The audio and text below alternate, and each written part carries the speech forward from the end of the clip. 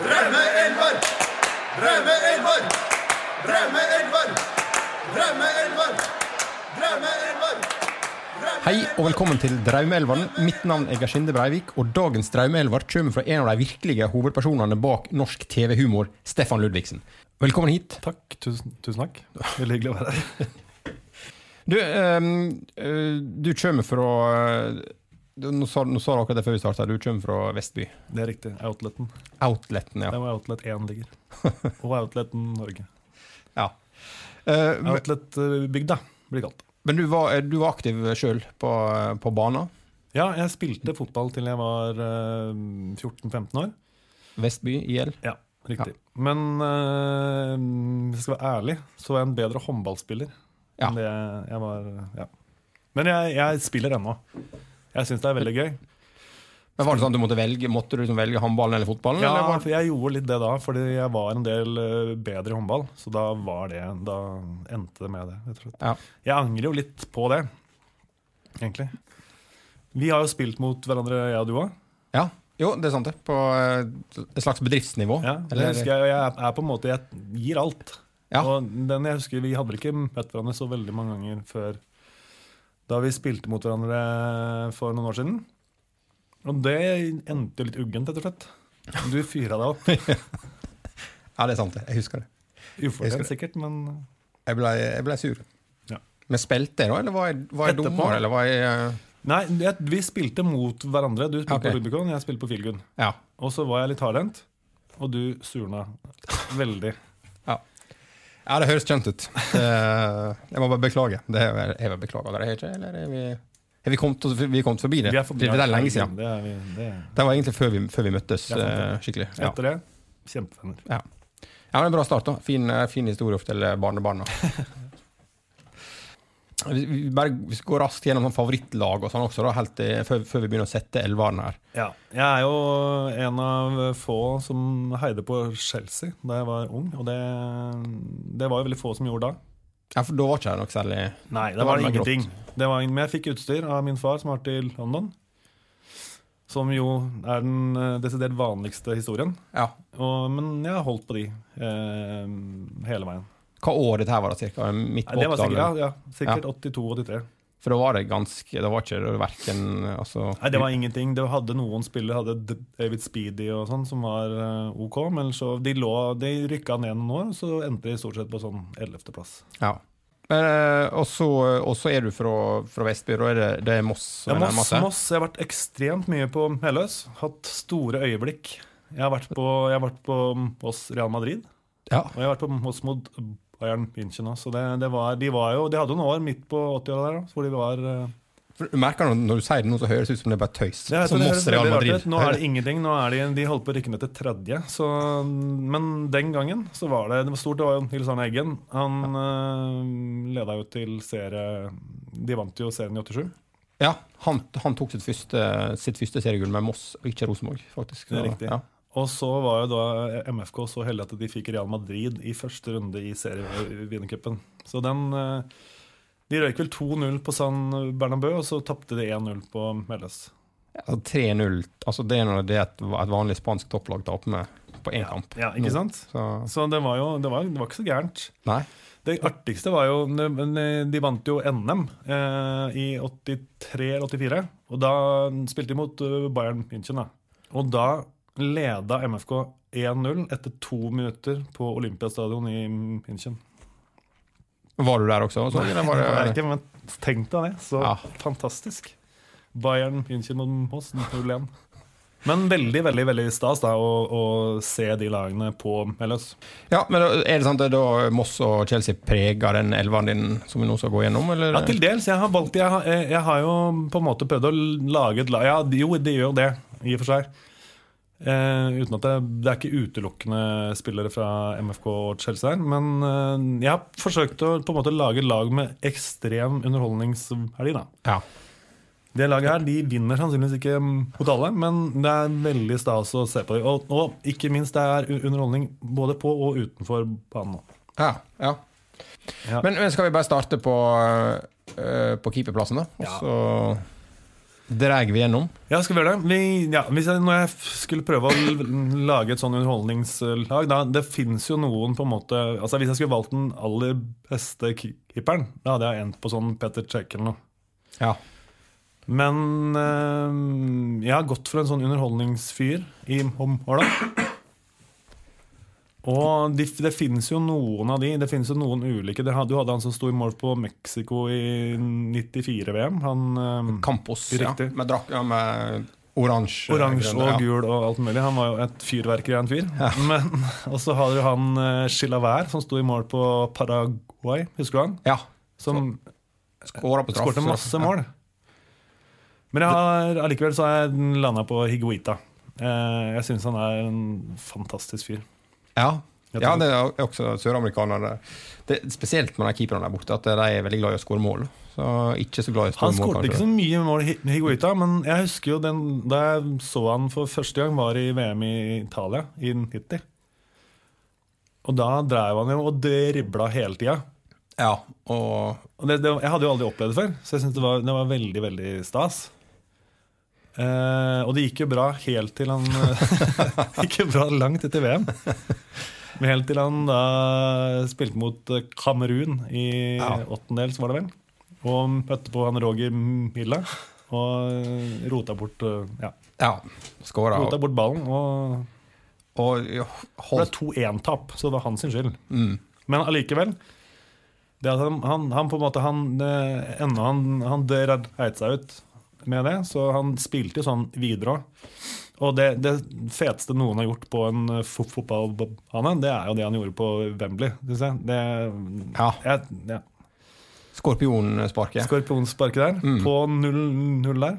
Det var tjåkfullt. Og han her seg rundt og gjorde det, synes jeg var utrolig kult. Nei, men også i tillegg da, til å være som en entertainer, så var han en veldig god keeper. Han så god. Han hadde noen bra redninger også. Han var jo en sånn fyr som på en måte han heiv seg litt ekstra også. Men han var jo han var en habil målmann også. Ja. Men altså det han jeg husker altså jeg husker jo han veldig godt. Og det vil jeg alltid gjøre, tror jeg. For jeg synes han har en fantastisk stil. Jeg vet liksom ikke helt om vi får oppleve det der igjen. Nei, for jeg tenker, akkurat det du var inne på der med at han liksom han slenger seg litt ekstra. Det for det ingen som gjør lenger. Og akkurat det føler jeg det savner jeg litt. For det var sånn du gjorde når du var liten og spilte på guttelaget, så hadde du liksom en keeper som alltid slengte litt mer enn han måtte og sånt, for å underholde. Og Higuita var litt sånn gutteaktig i stilen. Var showkeeper, rett og slett. Og så forsvarsrekka. Ja, da har jeg valgt å spille med jeg valgte å spille med 3-5-2. Ja. Og på venstre bekken bak så har jeg da valgt Jon Arne Riise. Ja. Litt fordi han har rødt hår. Jeg har rødt hår selv. Det er på en måte enklere. Det er jo vi som har rødt hår. Vi er veldig opptatt av andre som har rødt hår, og som lykkes. For det er ganske få. Men Jon Arne Riise jeg må jo si han veldig enkel å vitse om. Og jeg holder på med humor. Jeg har skrevet 1000 Jon Arne Riise-vitser. For det jo mye rart som skjer, men oppi alt så har han vært veldig god. Han har oppnådd mye mer enn en del andre norske spillere også. Ja. Så det liksom, på en måte litt sånn der fælt at han har gjort så mye rart utenom, sånn at han blir husket mer for det.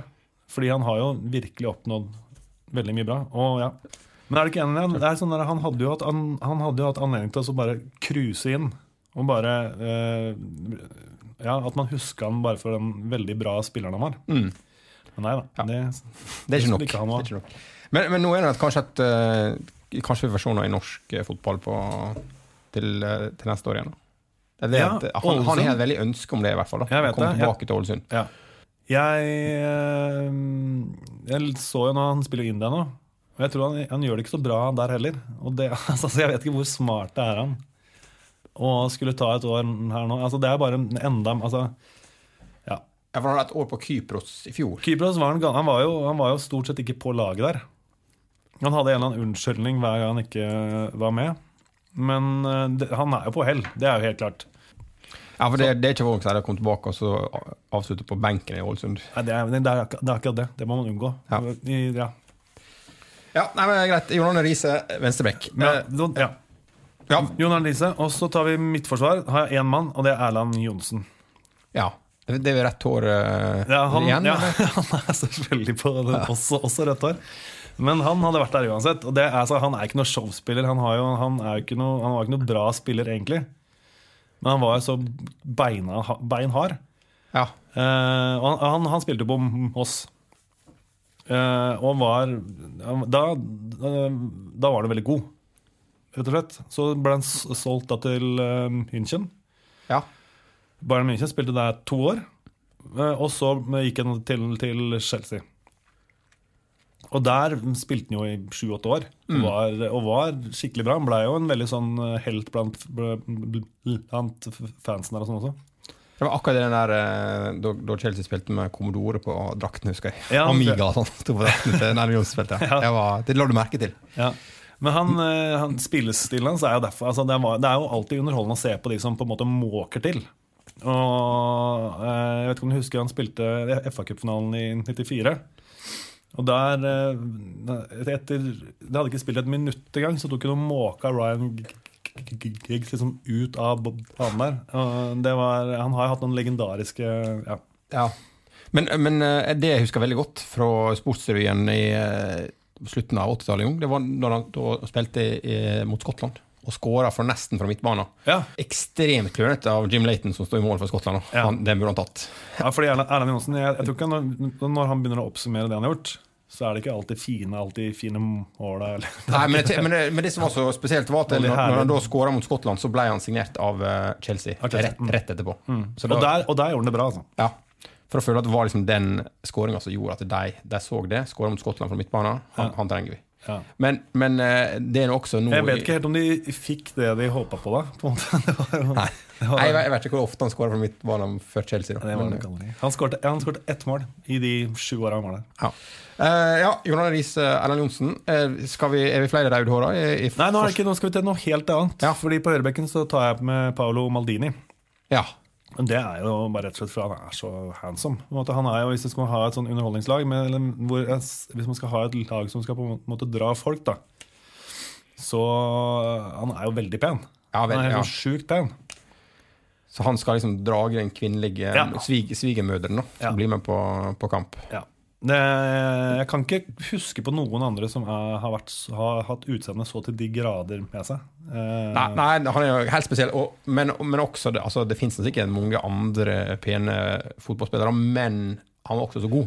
Men han var liksom, og så var han på en måte stilig. Og liksom, han hadde et eller annet sånn verdig med seg. Han var ikke noen sånn jålebukk. Jo, han var jålebukk, men han var ikke noen sånn Ronaldo-jålebukk, liksom. Han hadde en eller annen sånn stil. Men alle italienere det er bare et eller annet mer at er du italiensk, så går du liksom med sånne flotte dresser og fine sko og sånn. Utenom han der Mario, hva er det han heter for han? Balotelli? Ja, Balotelli. Jo, han også har det kanskje. Men, han er kanskje litt mer Ronaldo-gata. Han er litt sånn stor bling i ørene. Han var jo altså en veldig bra spiller. Ja. Utvilsomt. Han er nok også spilte han liksom i Milan alltid. Det har jo en stor verdi. De spillerne der er det jo heller ikke så kjempemange igjen av. De som på en måte er på et sted hele tiden. Og de blir jo, det står respekt av det, synes jeg. Nei, men jeg vil tro at hvis jeg skulle plukke ut min elver, så tror jeg Paolo Maldini ville vært bankers i forsvar der. Det er liksom... Hvilken årsak da? Nei, det tenker jeg først og fremst at han var veldig god, og veldig god veldig lenge, men så er det også det du sier at når du har sånn klistermerkealbum, når du er liksom 7-8 år, så tenker du at jeg skulle ønske jeg så ut sånn som det her. Jeg skulle ønske jeg var han. Både veldig kjekk og skikkelig god. Ja, og når du da liksom treffer Vinner VM, og det er liksom ikke noe annet på det. Nei, men når du treffer den komboen at han skulle ønske jeg var, og så i tillegg er han så god, da er det liksom da er det en vinner. Nei, men bra. Da er vi til... Da har vi hele på en måte, da har vi både forsvar og keeper, hele forsvarsrekka. Ja. Og da flytter vi oss fremover i femmeren på midten her. Ja. Da begynner vi ute til venstre, og der har jeg plassert en som normalt ikke spiller der, men som spiller spiss, men som jeg synes egner seg. Jeg tror han har faktisk egnet seg fin som en ving da. Ja. Og det Sola, Gianfranco Sola, enda en ny italiener. Han jo med fordi han var jo veldig gøyal å se på som spiller.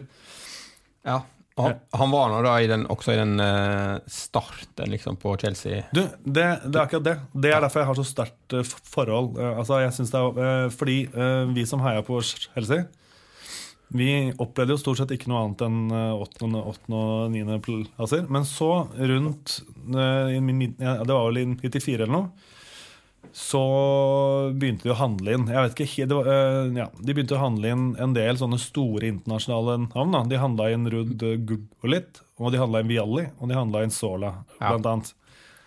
Og da begynte de jo på en måte å nærme seg litt. Og det var veldig morsomt for oss som hadde heiet på Chelsea alltid, og som på en måte ikke hadde hatt noe å juble for da. Han ble for øvrig kåret av Chelsea-fansen til den beste spilleren jeg har hatt noen gang for 2 år siden. Ja. Så han en enorm standing hos de da. Men det vært snakk om at Sola skal ta over Chelsea på et eller annet tidspunkt. Ja. For han har noen managerambisjoner og trener Watford blant annet nå sist. Ja, men jeg vet ikke hvor heldig det da, det må jeg si. Han nok, jeg vil anta at han, jeg vet ikke om det et eller annet med høyden, eller at han har ikke den autoriteten som han behøver, tror jeg. Han en slags Napoleon. Han en sånn Napoleon som bare styr. Nei, men han ikke det, vet du, han så hyggelig. Han ser så grei og hyggelig ut hele tiden. Ja. Så jeg vet ikke hvor god idé det men at han var en fantastisk spiller. Og en spiller som var veldig artig å se på, rett og slett. Ja, og så det akkurat det kanskje også at i og med at, som du sier, han kåret til tidens beste Chelsea-spiller. Hvis han kommer tilbake som manager, gjør det dårlig, så det du husker. Det akkurat det. Det ikke noe bra for han. Ja. Men han vet ikke om du husker, han hadde jo spisspar, han spilte jo ofte sammen med Tor André Flo. Ja. Og det var litt morsomt. Altså, den en veldig høy og lang, og han bitte lille der. Ja. Det var underholdende par, rett og slett. Jo, men det og gode, jævla gode, skikkelig gode. Ja.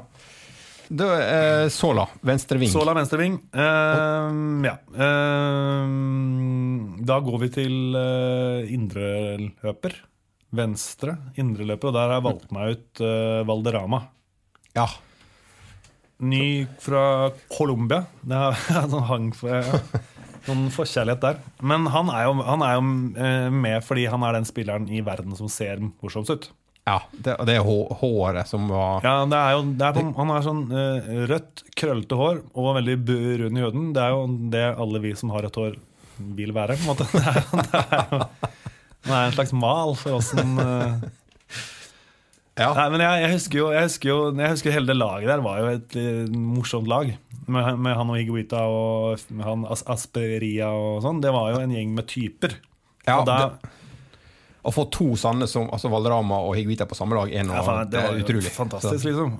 Og han også det var jo i VM i Italia det også, i 90, hvor han ble introdusert da. Og jeg husker jeg var helt fascinert over hele fyren, men han var også dritgod. Ja. Men han var han også en sånn spiller som jeg tror ikke han sto jo veldig mye rolig.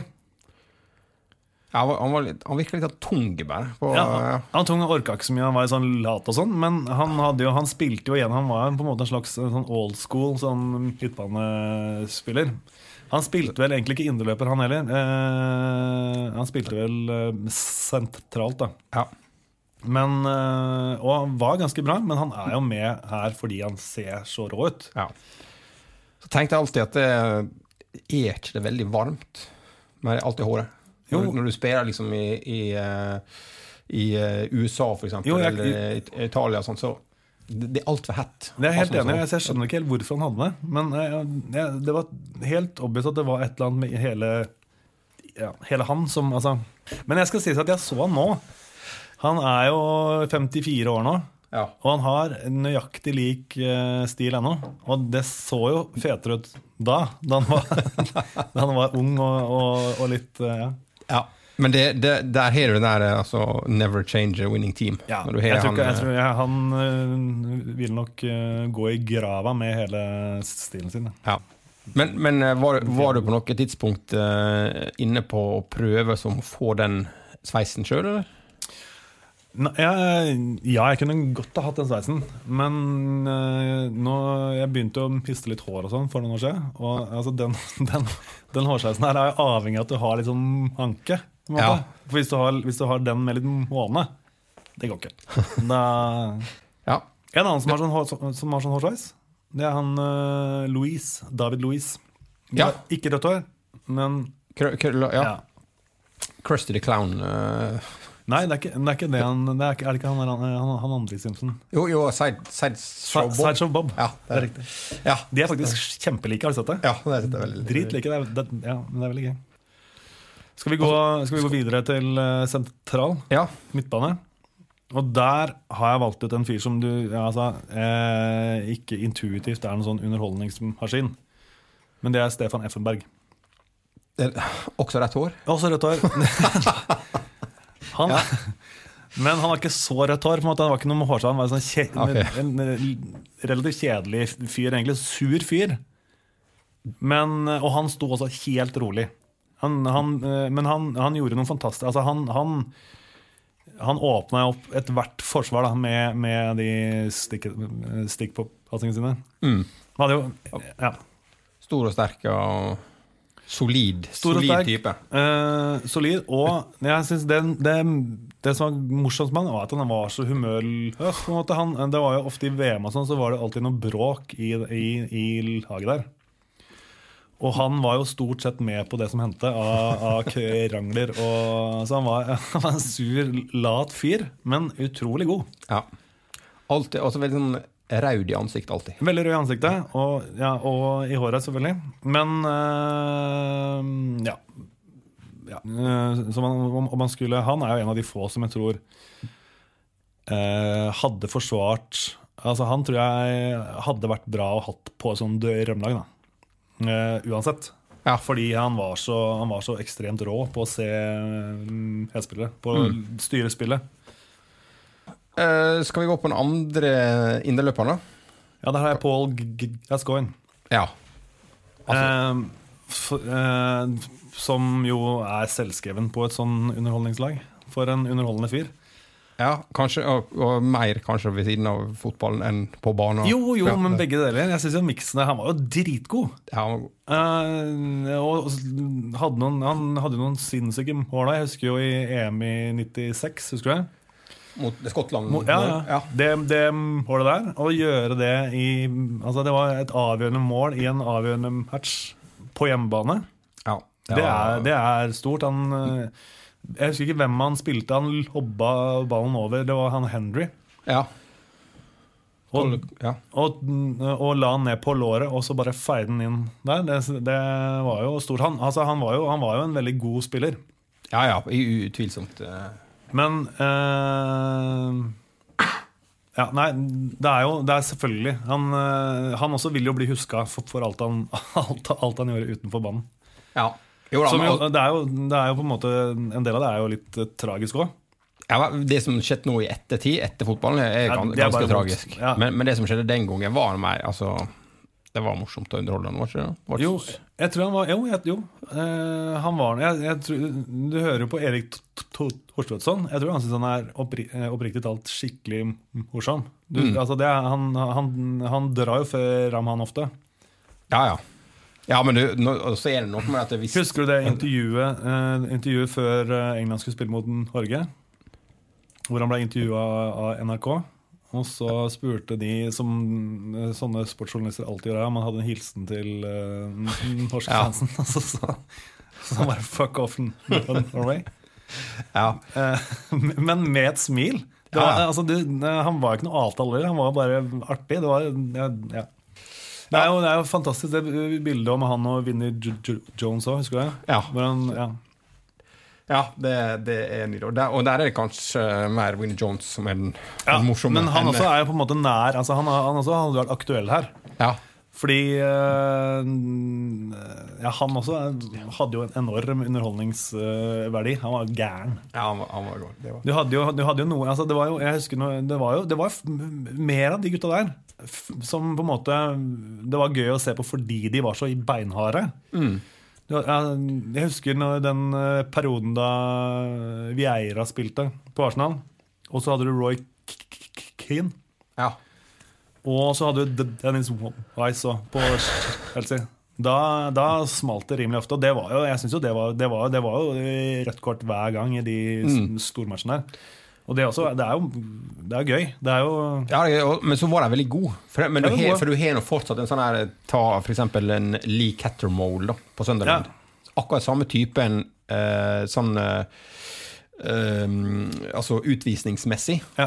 Men ikke så god. Nei, og da er det sånn, han kommer aldri til å komme med noen drømmelag fordi han får masse røde kort.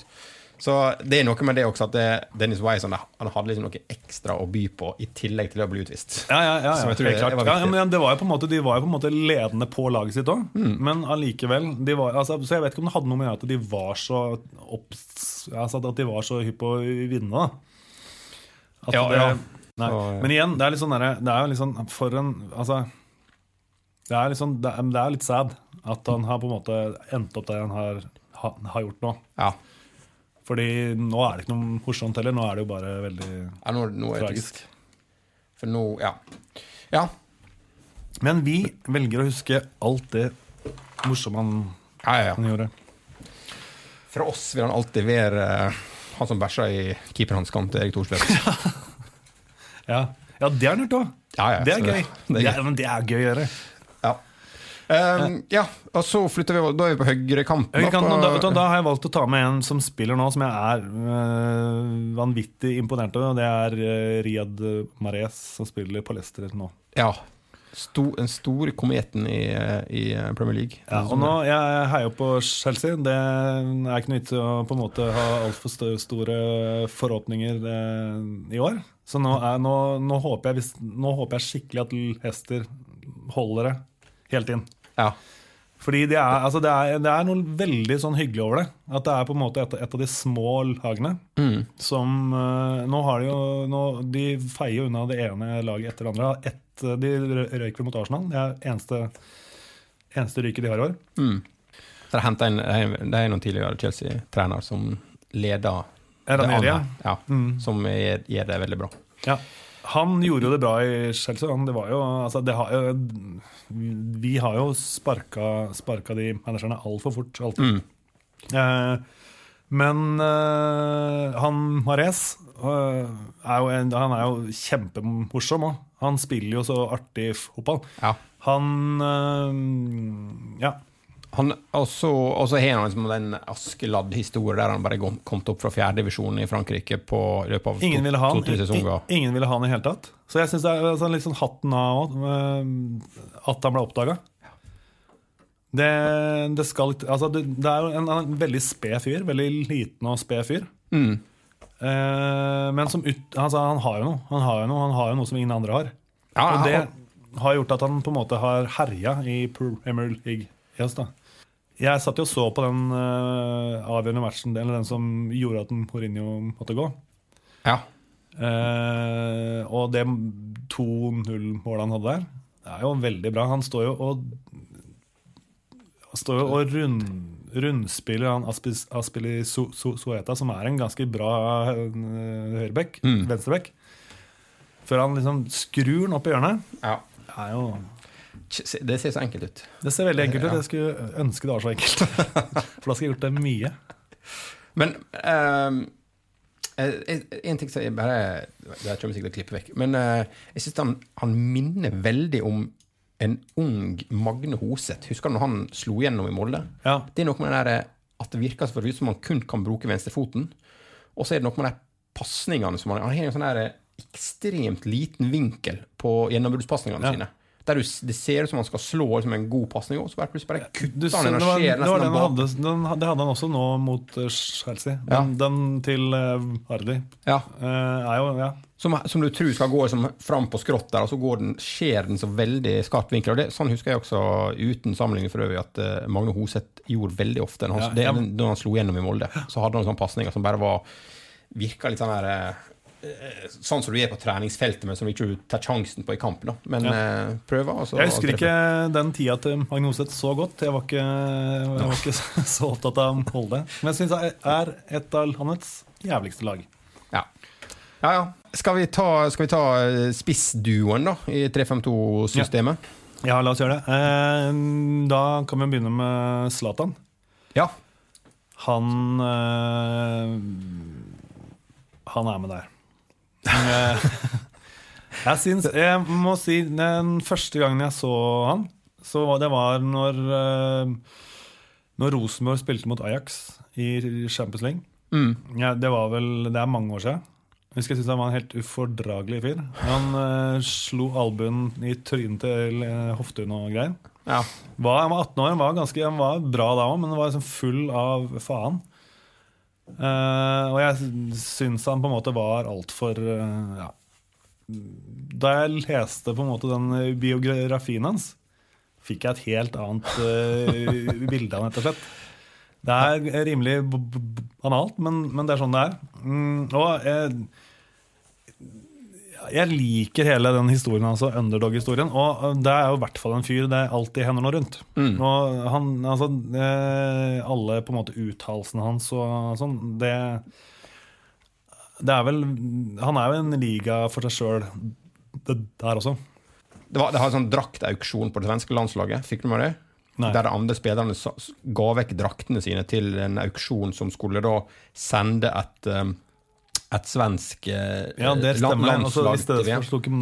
Ja, og så var det sånn, han synes det var så idiotisk folk driter i draktene. Her er det 500 000. Da er det sånn fett. Da er det også litt fett. Ja.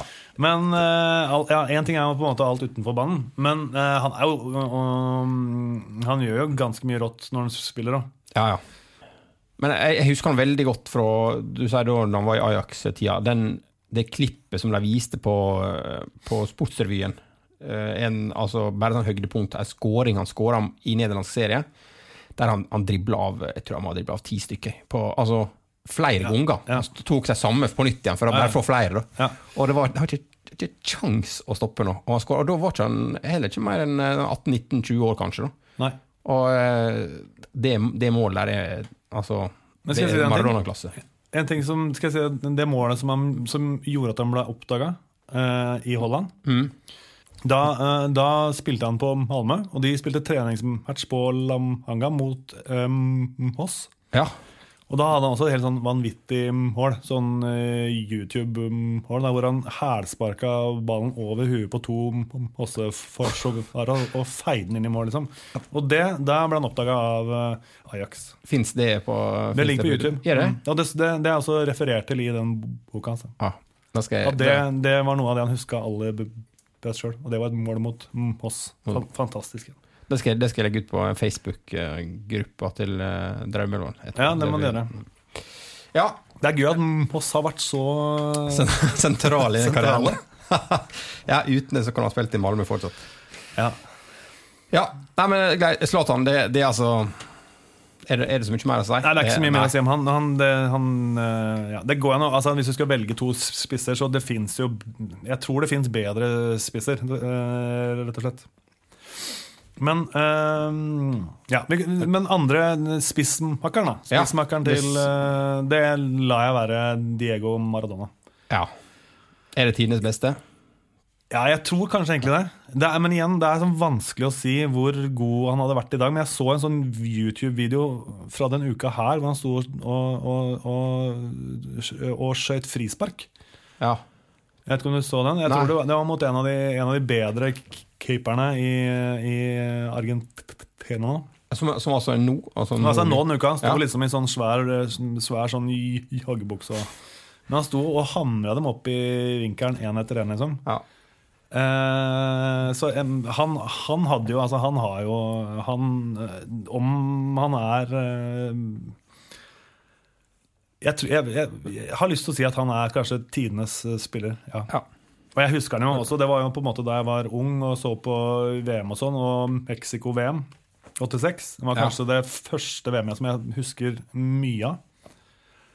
Der var han jo helt rå. Han er kanskje en ultimat publikumsspiller. Ja, han er jo det. Han er jo på en måte selvskreven på et sånt showlag da.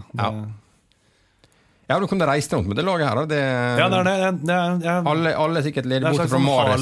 Harlem Gullhob som bare ventet til Mares og Zlatan legger opp, så er det bare å få det rundt. Ja, det er ikke det.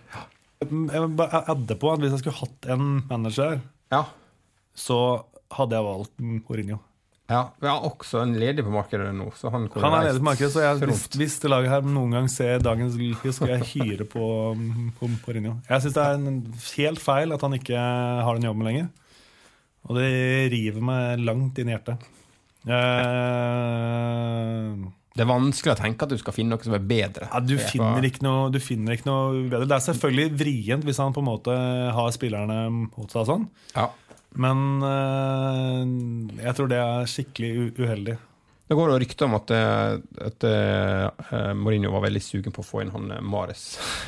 Ja, var det? Rett før han fikk sparken. Ja, fordi britiske rykter noe sann. Mahrez, han blir jo ikke der veldig lenge.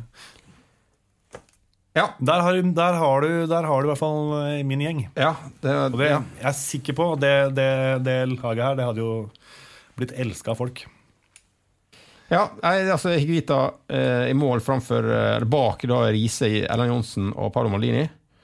Så la Gessa, Effenberg, Valderrama og Mahrez på midten, og Maradona og Zlatan på topp. Alle byr på What's not to like? Ja, akkurat det. Ja, men kjempeflott, Stefan. Tusen takk for at du kom. Takk for at jeg fikk lov til å være her. Produsert av Rubicon Radio.